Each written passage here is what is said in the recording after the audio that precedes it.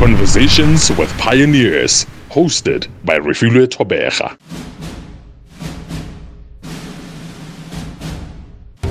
She's a go-getter. What I want to know is, what's the number one criteria you looked for in proposals and requests for funding? Resilient, without a doubt. If your actions inspire others to dream more, learn more, do more, and become more, you're a leader. Intelligent, most definitely a thinker. She sets the pace.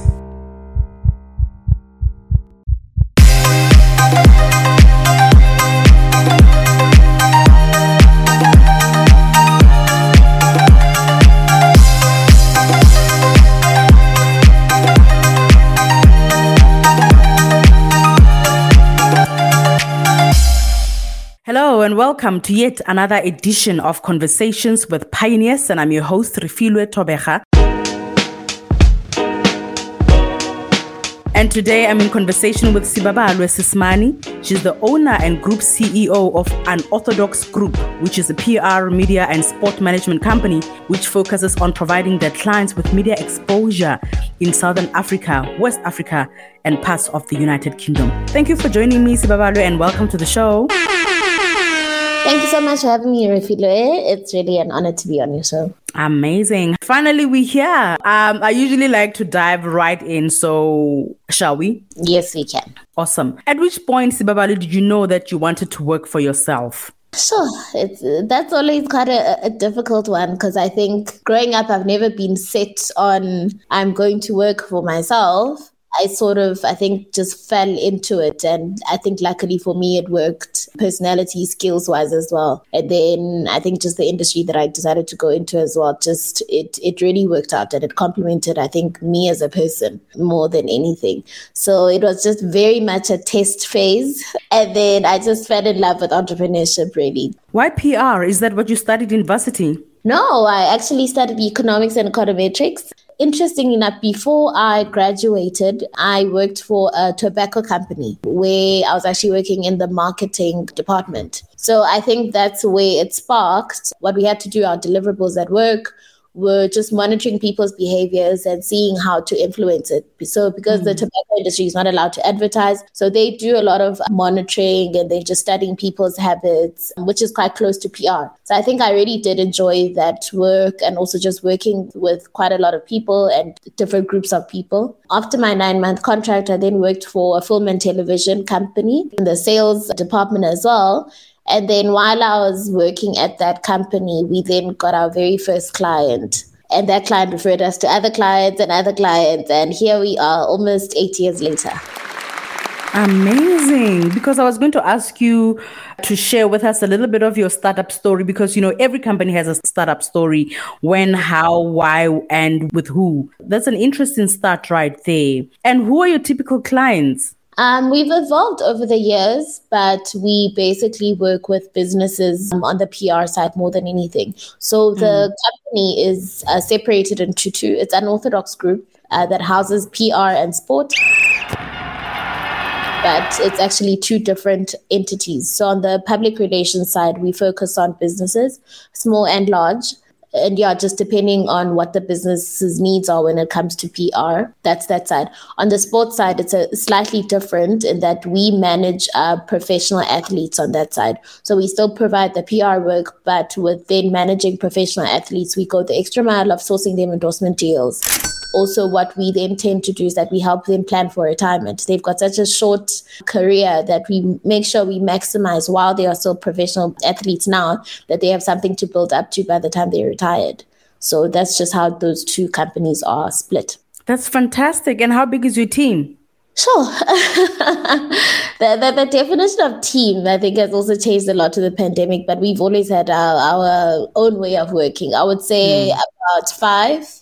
None of them are permanent employees, though. We use a lot of freelancers and we outsource a lot of work, which I think helps us quite a bit. Yeah, sure, for sure. Unorthodox is believed to be taking a pioneering approach to industry positioning. Please talk to us about this. Well, I think being exposed to some of the markets that you had mentioned earlier, we have a reach in SADC, we have a reach in West Africa, UK, and the US. We've been influenced, I think, a lot by those markets as well. The PR climate in South Africa currently is really not that exciting. The people at fault are both the PR specialists and also companies. So in South Africa, we still have very conservative companies that, you would suggest great ideas for their PR. You want to almost keep up with the developed countries, but there's still a bit of a hesitation. So also with PR companies as well, I feel as though a lot of PR companies do a one-size-fits-all approach. We tailor-make a lot of our solutions for our clients, let me put it that way. And we actually go with our name. And Orthodox, we do a lot of things that are not done by the PR companies. And we just always want to make sure that our clients don't feel as though they have just gotten another PR company. We try as much as we can to make it very unique and special to them, whatever solution that is that we provide. Unique and special. I like that. What's the secret sauce? You're not sharing the secret sauce. It's okay, girl. I get you. But now, as an entrepreneur, what has been your biggest challenge yet and how did you overcome it? Sure. Multiple challenges. Hey, I think definitely being a young person in business, Black and female. That slaps. It's an everyday struggle. I would not lie to you. Entrepreneurship, I think, for anyone is hard, no matter the race or gender. It's just something that's very hard because you have to motivate yourself every day. Especially initially, you get rejected so many times. But once you change your perspective, I think, on rejection, and you just fix your mind, then you really can go a long way. So it's just those general issues that are not gender or race specific or age specific. But then now, being a Black person in our country, well, just being a Black person in the world, it is very much a disadvantage in entrepreneurship. And then now you're a woman, that is also another disadvantage. And then you're also young. So it's quite a lot. I mean, I've been in business for, the PR company is turning 8 years in October. The sports company is turning 2. But, you still just never get over it. And I think now that we've entered into sport as well, which is very heavily male dominated, those factors are still there. And it's possibly even worse on the sports side because on a day-to-day, it's dealing with a lot of males. Yeah. Why sports though? I mean, it could have been maybe an events wing, an artist management wing, a casting, whatever, but you chose sport. Why sport? Sport has a very interesting value chain that has not been explored enough. So number one, I mean, I love money. I'm an entrepreneur. So it's always about, look at the numbers. There is a lot of money in sports. The growth is faster than the global GDP. So, I mean, just looking at that, it's definitely an industry you want to be in, number one. The value chain of sport is it's not explored enough. When people think about sports, they think about people on the field, but there's so much that happens beyond the field, just in the background. There's so much that goes in there, and it's such an interesting place to be. And if you actually look at the need as well, in South Africa, professional athletes are not really represented from a brand perspective. They're only represented from an agent's perspective, but then an agent is very limited. There's just so much that you can do. And, we see so many of our athletes as well, once they retire from sport, now we need to be the ones that are giving them money. So that's also another need that we saw, that we can actually assist them with financial management and start their careers after their career while they are still a professional athlete. So it's very lucrative, but it came about by chance. One of the directors now in the company has a friend who was a professional athlete, and he then asked us to step in because I'm in PR. That gained quite a lot of momentum and interest from his teammates as well. And then we then actually saw the whole full value of venturing into that business.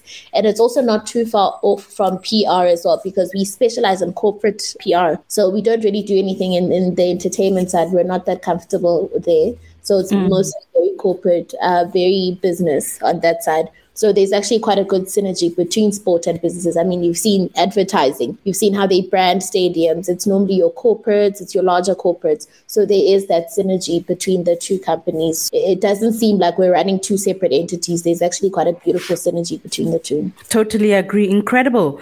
And how did COVID and the lockdown affect you? Sure. I mean, being at home was very frustrating because also with PR, you network, you work a lot with people. It's a very social and sociable industry. So I think I very much missed that element of it as well, because it's very well suited to my personality. So it was just figuring out new ways to work. But I think more than anything, it stretched us so much, because we had a client who wanted us to do a virtual launch. And, we had never done a virtual launch, but it was actually so successful. We even had a performance. So it's something that you would normally find in an in-person launch. So we expanded our skill set, I think, in that sense. We challenged ourselves. But I think it was also a good time for the communications industry, because I think that's when people realized how important communication is. We were affected. We had to be agile and flexible and change quite a bit. But when it actually comes to business, I think we actually did pretty well, by the grace of God, actually. Well done. Well done. So many people see a lack of funding as an obstacle, but when you first embarked on your own entrepreneurial journey with Unorthodox, you self-funded and worked within the confines of your finances. Would you like to break that down for us? Oh, yeah, we were very much self-funded.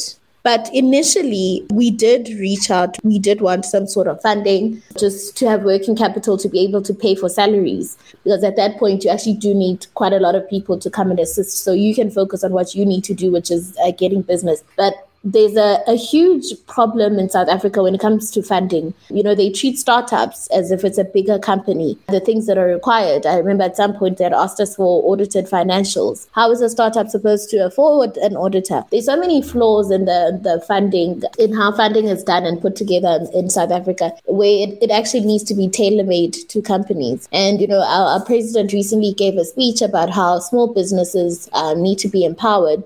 I would think that that's the first place that they need to start, because a lot of people fail, not because they're not good at the services or there isn't a need for the services or the products that they put out in the market, but it's literally cash flow.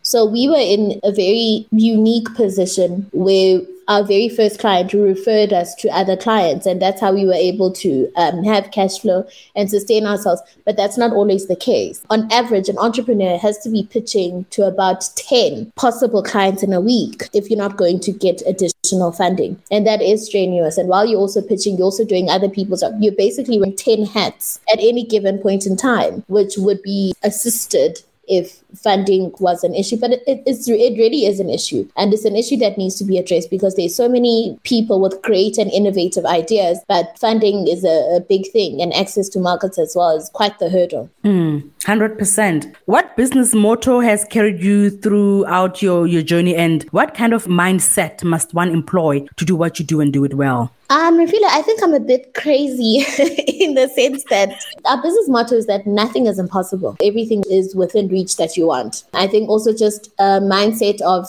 everything is about perspective. Life is not black and white, unfortunately. The only thing that's certain, what's the famous saying? The only thing that's certain is death and taxes. Opportunities avail themselves, but if your mindset is in the right place. Also, it's just how you view rejection. I was actually having a conversation yesterday with friends saying that rejection is a lesson. We used to get rejected, I think, all the time in the first 2 to 3 years. And then we changed our mindset to go back and ask, why did you reject us? So that we make sure we learn from every rejection that we encounter. So I think it's just that kind of mindset, and the impossible is literally nothing. There's nothing that we can't do. Amazing. I like that. As someone in PR, how do you deal with demanding and unrealistic clients? Sure. I think just putting your foot down because clients can be very demanding, but setting the boundaries and just creating realistic expectations. I think initially, and which is a problem for a lot of startups, is that you want to please the client so much that you say you can do everything. And then when you now can't deliver on what you've promised, that client then goes away. And the thing is with business, it's very much relationship orientated. And it's also about your track record, because clients do speak. That's how they refer you to other clients and other clients if you do a good job for them. So I think startups, and initially we had also, put ourselves in that position where we just say, yes, we can achieve everything. And now you get in trouble with client. I mean, they can be ridiculous and say they demand, but we need to limit them and also manage expectations. So by putting our foot down when that actually starts, so that client knows that this is what you are going to do and what you're not going to do. And then you're able to then have a better relationship with the client. You retain the client for longer, but you need to be as stern as they are being with their demands as well. As somebody who didn't study PR or communication or media or anything like that, I mean, you did economics and accounting. How did you educate yourself to understand the industry and what it requires? Sure. I think just a lot of research. We did a lot of research, and initially we strengthened our networks. We networked for days because there's also so much knowledge you can gain from people. So I think we just had the right people in our corner. We were asking all the right questions until we figured out how the PR and media landscape actually works. It's a dynamic one. PR is very dynamic. You know, you need to be researching every single day because media changes in like 30 or 20 minutes. So it's constant learning, but we did a lot of research into the industry. And I think we just also still constantly learn. We see what people in other countries are doing. We always just looking at other PR companies, what are they doing? And we just want to make ourselves better all the time. But yeah, I would say research that we still do till this day. If someone is listening to us right now and they want to start a business or want to work for themselves, but the 9-to-5 situation is holding them back, what would you say to them? You can definitely. Business and success in life in general is all about sacrifice, I believe. So how much are you actually willing to sacrifice? So you can stay in your 9-to-5. I mean, I know I didn't take that path. You can stay in your 9-to-5 and build up your company in your spare time. You'd obviously have to sacrifice a lot of time. And I can only imagine if someone has a family as well and has kids, it's not going to be the easiest of things. But if you are wanting to stay in your 9-to-5, you can. But it's just about sacrificing the time. And then also possibly then not to have too much load on you is maybe having a partner who has flexible times or a business partner that you can also share work with. Looking at that as well, or building up a team as quickly as you can if you are still staying in your 9-to-5. And then either keep it that way or make the jump to your business if your business is doing really well. But I would say that someone has to have a very deep conversation. It's not something, business is not something that you jump into lightly. It is difficult. It is hard. It requires a lot and it doesn't switch off. Business is 24/7. I mean, I've even dreamt about clients while sleeping. You know, it's the first thing you think about. There are people that are relying on you that have to also be paid retainers. There are clients' expectations that you have to meet because now you've handled this client's money and you need to be accountable for it. So I think before anyone even thinks about jumping into business, they actually need to have those real conversations because, you know, entrepreneurship is also spoken about very lightly. And you see quite a lot of entrepreneurs actually show only the good side of it, which is, I guess, it's humans in general. But it is very, very hard and it's mentally taxing. So staying in a 9-to-5 possibly is not a bad idea.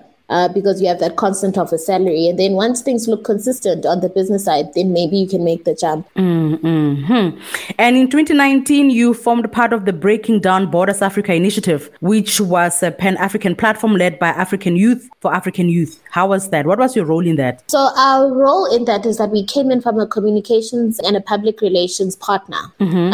It's actually quite an amazing initiative. And I think it's the only initiative of its kind currently happening in the continent where young people from all over the continent get to gather and conference for 1 week in Johannesburg. The last in-person one that we had was actually so amazing. And it's just, again, it also fits into what we're about as a company, always wanting to see what's going on in the world and not just limiting ourselves to South Africa. So we came as a communications and PR partner in that sense. So we just brought a lot of media awareness and media attention around it because people had to apply to be part of the program. So we had to make sure that as many youth in Africa know about it. But then also while the conferencing is taking place, we were just creating a lot of media hype around it because very important conversations were had. You know, so you get young people from different industries. One was entrepreneurship, one was social entrepreneurship, and one was, I think, youth in government and the public sector. It still is continuing, but because of COVID, a lot of things had to be done virtually. But I think that was actually even better for that because normally people wouldn't be able to get to SA because of how far they are,